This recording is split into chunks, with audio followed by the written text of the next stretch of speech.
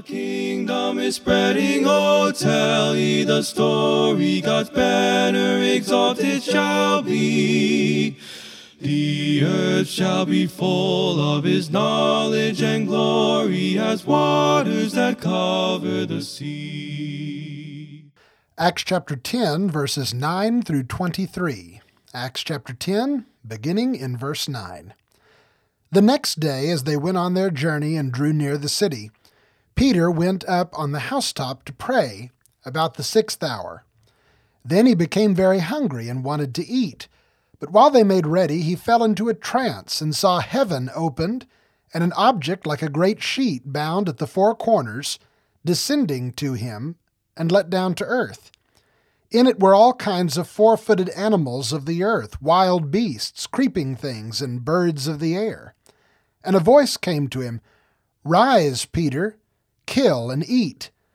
But Peter said, "Not so, Lord, for I have never eaten anything common or unclean."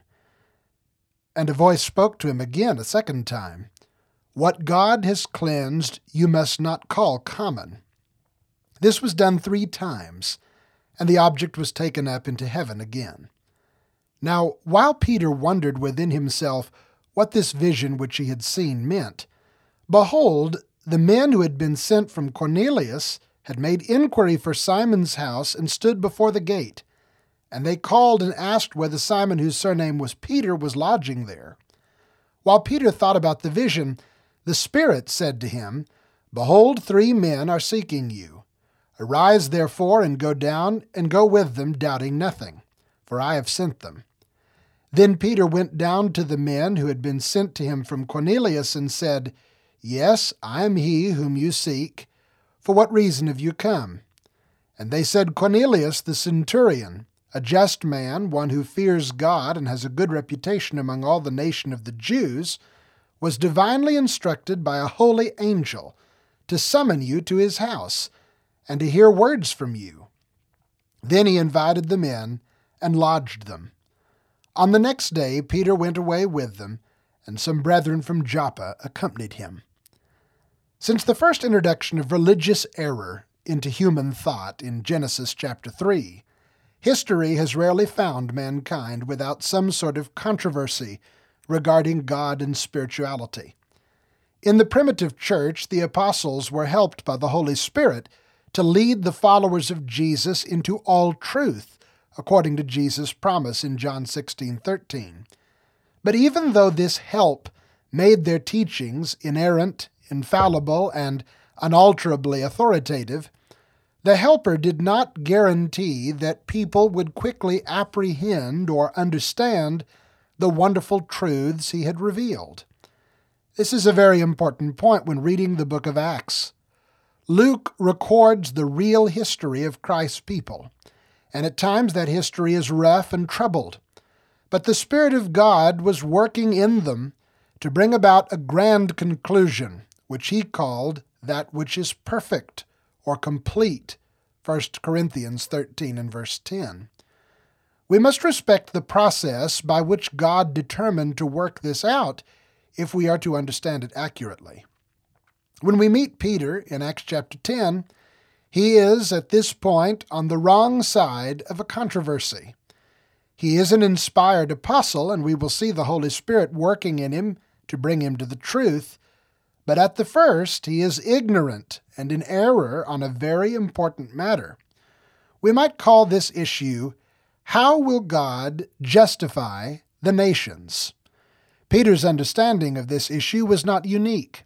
He represented the mainstream of thought among Hebrew or Judean Jews in Jerusalem, including the other apostles and most others who had come to faith in Christ.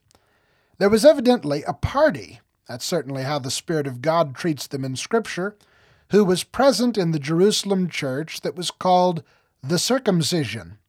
Bible scholars also called them the Judaizers, who would in time bring a great trouble to the church because of their tenacious adherence to this position. The exact parameters of the position are a little difficult to define, mostly because we have a tendency to read modern ideas back into the text that muddy our perception of what was really going on. For example, modern readers will commonly accuse the apostles and the Jerusalem church of racism. I believe that racism is an anti-Christian evil that cannot be tolerated in the church. However, it is inappropriate and in fact anachronistic to impose racism on the primitive church, because the very concept of race feeling from which racism arises did not exist in the ancient world. Racism is the product of modern ideas such as Darwinian evolution. It is based on a fanciful and flawed view of humanity. There is only one human race, and physical differences such as skin or hair color or shape of teeth, the size of facial features, or any other factor that people try to use to differentiate between human races have no real meaningfulness about a person's identity, biologically or spiritually or otherwise, unless a society fabricates one for them.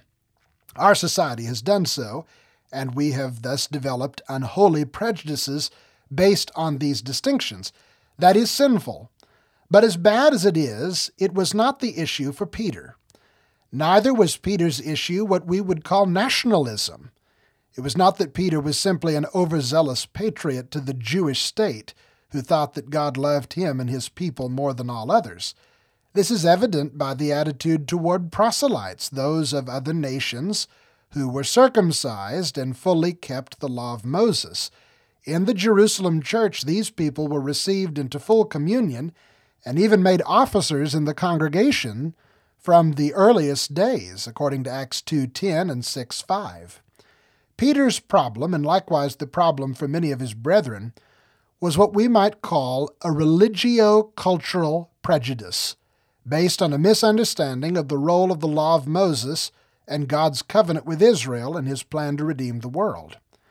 When I use the expression religio-cultural, I'm referring to the cultural practices and scruples of the Jews that grew up from their religious convictions as opposed to practices that might have been based on simply the environment in which they lived or the people groups who influenced them through the centuries. When God made his special covenant with Israel at Mount Sinai, he told them that they would be a special treasure to him above all people, for all the earth is God's, and they would be to him a kingdom of priests and a holy nation, Exodus 19:6. This identity was conditioned on the people obeying God's voice and keeping his covenant, verse 5. However, throughout most of their history, they did not take this seriously, and they suffered terrible consequences, finally and especially the Babylonian captivity. When they returned from Babylon, the collective conviction of the people was that the major sin they committed had been a failure to remain separate from the nations. Nehemiah and Ezra ordered them to divorce their pagan wives and forbade them from giving their daughters to the Gentiles because, as Nehemiah said in the book of Nehemiah 13:26, "Did not Solomon, king of Israel, sin by these things? Yet among many nations there was no king like him, who was beloved of his God, and God made him king over all Israel. Nevertheless, pagan women caused even him to sin." Post-exilic Judaism formed around this principle, that the key to justification before God was loyalty to him by maintaining separation from the nations and keeping their identity as the special children of Abraham.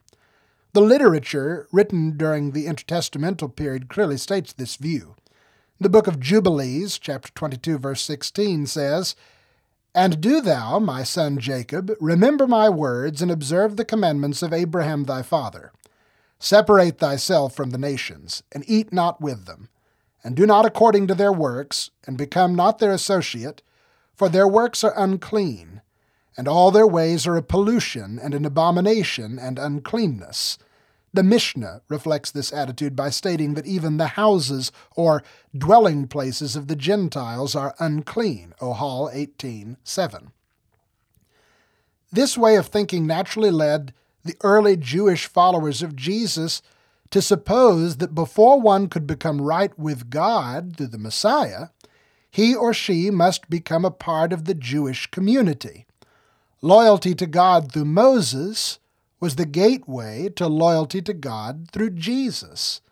And this was first and foremost manifest in two ways: circumcision and exclusive table fellowship. By exclusive table fellowship, we mean refusing to enter a person's home or eat with someone who had not been circumcised and thus become a Jew, to use the language of Esther chapter 8, verse 17.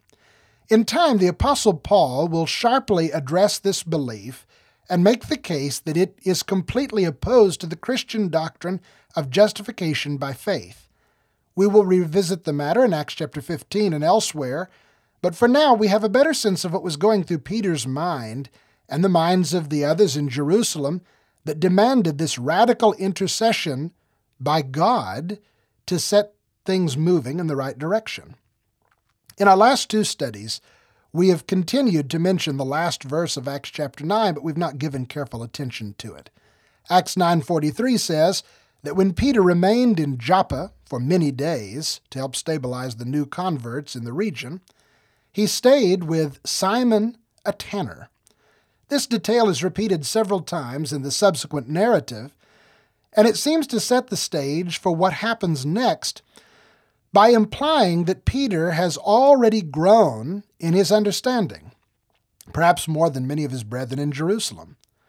We recall that it was Peter and John who came down to lay hands on the Samaritans and impart the gifts of the Spirit to them. That did not create any real controversy, at least it doesn't seem to, and that's somewhat surprising because of the attitude the Jews had towards Samaritans in the Gospels. But it may have been the ministry of Jesus had adequately prepared them that something like that was going to happen. Nonetheless, that experience had surely some kind of impact on Peter and might have put him in a place where the walls of his traditional prejudice were beginning to weaken, if not to crumble altogether. It was no small thing for Peter to stay in the house of a tanner. Tanners made leather from animal hide, and working with such close proximity to the carcasses of dead animals gave a high risk for ceremonial defilement. We do know that Peter, regardless of why he was staying there, had made a significant move forward by comparison to most of the Jews of his culture. It may indicate that his attitude was changing, or it may have been something God arranged to push him further along.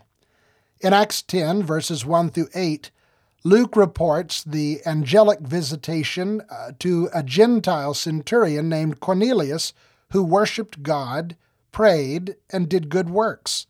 The angel instructed Cornelius to send for Peter in Joppa in order to learn the words by which he and his household might be saved.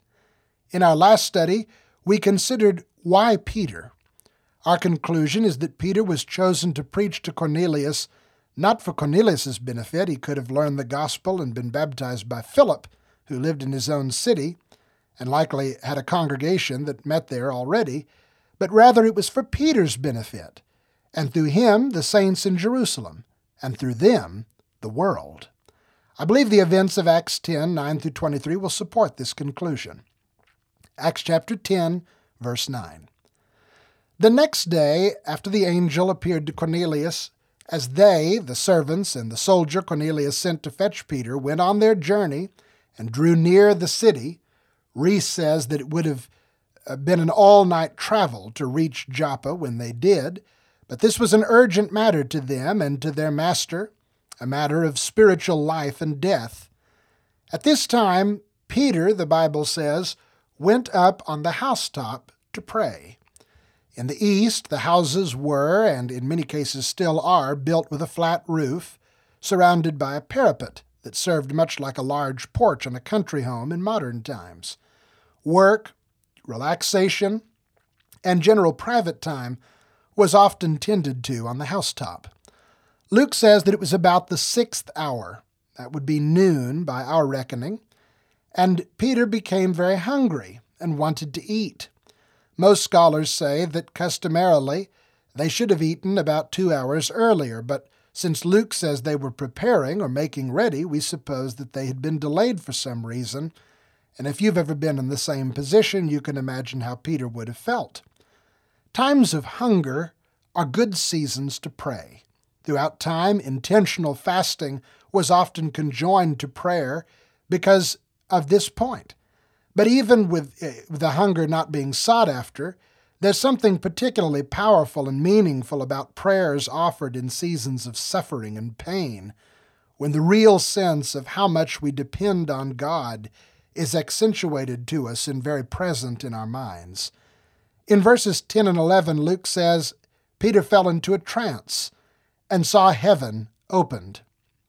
We've discussed the possible differences between trances, visions, apparitions, and other such things several times. The word for trance in this passage is literally an ecstasy. But it is noteworthy that in the primitive church, when people experienced ecstasies, they were very different from the sort claimed by other religions in the ancient and modern world. Peter did not lose control of his free will, nor of his previous sense of right and wrong, as the subsequent scenes will demonstrate. In chapter 12, Luke indicates that there's a difference between a vision and a real appearance of something. But the difference may simply be this, that in the case of a vision, the experience was only available to the person or persons to whom it was intended. Others might have been able to sense that something strange was happening, or they might have been oblivious to the whole ordeal. But for the target, there was something real enough, and it was a real communication from God, not just a hallucination or some sort of a dream. When Luke says heaven opened, it seems that he means literally. It appeared that a door or window had opened in the sky, or a rift of some sort between this world and the realm of God, and an object like a great sheet bound at the four corners descending to him and let down to earth. Luke, presumably from Peter's own testimony, called it an object like a great sheet. And if he could not think of a better description, then I certainly could not. When Peter says that it was bound at the four corners, Rees says the language indicates it was open enough to see what was inside it, but it was being lowered down from heaven as if by ropes. Verse 12, in it were all kinds of four-footed animals of the earth, wild beasts, creeping things, and birds of the air. The expression all kinds does not mean that every extant species of living creature was in the sheet, but rather it was a great variety, and Luke lists all of the major categorizations of animal life among the ancient Jews. But it appears that all of these creatures would have been the sort ceremonially unclean under the law of Moses, based on Peter's response. Thus it was no doubt very surprising and troubling to Peter when, according to verse 13, a voice came to him, "Rise, Peter, kill and eat." Peter was hungry. He might have been praying to God that the food would come soon, as Jesus taught us to do when we're hungry in Matthew 6 and verse 11. And here is a great deal of food literally dropped down from heaven with the instruction that he should eat it. Verse 14, "But Peter said, 'Not so, Lord, for I have never eaten anything common or unclean.'" Most commentators chide Peter for arguing with God and accuse him of still being the brash, thoughtless man he was during the days of Jesus' ministry. That might be a little too harsh in this place. Peter's response was no different from that of the prophet Ezekiel, when God commanded him to bake and eat bread using human excrement as fuel for his fire. The prophet lamented in Ezekiel 4:15, "Ah, Lord God, indeed, I have never defiled myself from my youth till now. I have never eaten what died of itself or was torn by beasts, nor has abominable flesh ever come into my mouth." And when Ezekiel protested, God acquiesced somewhat and allowed him to use cow dung. Remember the context for Peter. For him to do this would be to sacrifice his loyalty to God. It would be to join with the nations and lose a part of that which made him one of God's special people. Time does not allow us to discuss at length what the law of Moses taught and meant about clean and unclean food. I believe Paul Copan is correct that the idea is not hygiene, but holiness.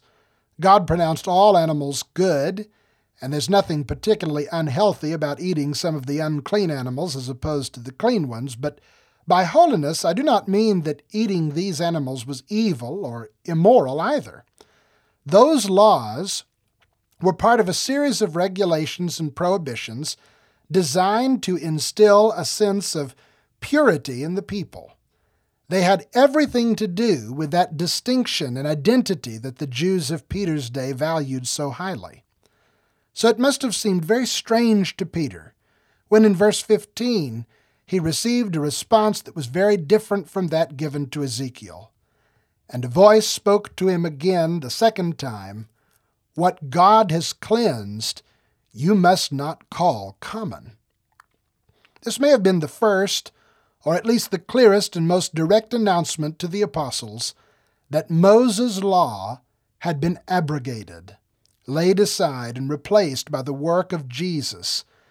It is very interesting that in Mark's gospel, in a certain record of a dispute between Jesus and the Pharisees over their traditions regarding cleanness and uncleanness, when Jesus said in Mark chapter 7, verses 18 and 19, "Do you not perceive that whatever enters a man from the outside cannot defile him, because it does not enter his heart but his stomach, and is eliminated?" In Mark's account, he inserts a parenthetical comment. "Thus he declared all foods clean." New American Standard Version. What's so interesting is that Mark, according to tradition, wrote his gospel as Peter's amanuenses. That is, Peter dictated his memories to Mark as the source and basis for Mark's material and interpretation of the events. So it seems very likely that at least on later reflection, Peter understood that Jesus had made all foods clean by his own teaching and his work on the cross, taking the old system out of the way. At this point, however, Peter did not apprehend the meaning quickly. Luke says in Acts 10:16, this was done 3 times, that is, the instruction and the protest and the warning not to call common what God had made holy. It reminds us of Jesus' discussion with Peter on the shores of the Sea of Galilee after his resurrection, and the threefold repetition that grieved Peter in John 21:15 through 18. Then Luke says the object was taken up again into heaven. Verse 17. Now, while Peter wondered within himself what this vision which he had seen meant, behold, Luke uses this word in his narrative to point out something amazing, something that indicates the providence of God was at work. The men who had been sent from Cornelius had made inquiry for Simon's house and stood before the gate. And they called and asked whether Simon, whose surname was Peter, was lodging there. At just the right moment, the party from Cornelius made it into the city, completed their inquiries to get directions to the house, had worked their way out of the city to this area by the sea, and were asking to see Peter. Verse 19. While Peter thought about the vision, the Spirit said to him, Behold, 3 men are seeking you. Arise, therefore, go down and go with them, doubting nothing, for I have sent them. The expression doubting nothing in this context is best understood as go without judgment and without scruple. The Spirit did not tell Peter that these 3 men were Gentiles, but combining the vision with this charge and the clear statement that the Spirit had sent these people to him, the stage was being set for Peter to receive the great lesson inescapably. Verse 21. Then Peter went down to the men who had been sent to him from Cornelius and said, Yes, I am he whom you seek. For what reason have you come? I think McGarvey was overly generous to suppose that Peter had already put the pieces together in his mind, but he realizes that something extraordinary has been arranged by the Lord.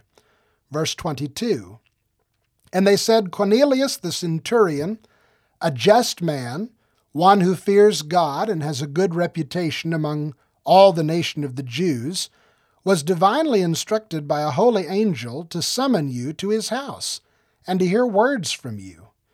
This was news to Peter, but Luke has already explained it to Theophilus and us as his modern readers. We'll have more to consider about Cornelius in our next study, but surely with this addition to the facts for Peter's consideration, he's beginning to realize that the vision on the housetop meant more than merely a lesson about food or about the law of Moses in the Messianic age, but something even more far-reaching. Verse 23, "Then he invited them in and lodged them. On the next day Peter went away with them, and some brethren from Joppa accompanied him." Perhaps we see here another evidence of growth and progress on Peter's part. First, he lodges with the tanner. Then, he invites Gentiles to lodge with him. Next will be the most striking and challenging test of all. But God is at work. So Peter goes on with him, doubting nothing. May God help all of us to go on with him in the same way. Thanks again for listening. Please subscribe to keep up with our weekly releases as we continue through the Scriptures together. Verse by Verse is brought to you by the 11th Street Church of Christ in Tulsa, Oklahoma.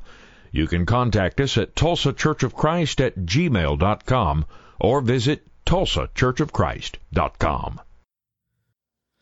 From all the dark places of earth's heathen races, oh, see how the thick shadows fly. The voice of salvation awakes every nation. Come over and help us, they cry. The kingdom is spreading, oh, tell ye the story. God's banner exalted shall be. The earth shall be full of his knowledge and glory as waters that cover the sea. With praising and singing and jubilant ringing, their arms of rebellion cast down. At last every nation the Lord of salvation with glory their effort shall crown. The kingdom is spreading, oh, tell ye the story. God's banner exalted shall be. The earth shall be full of his knowledge and glory as waters that cover the sea.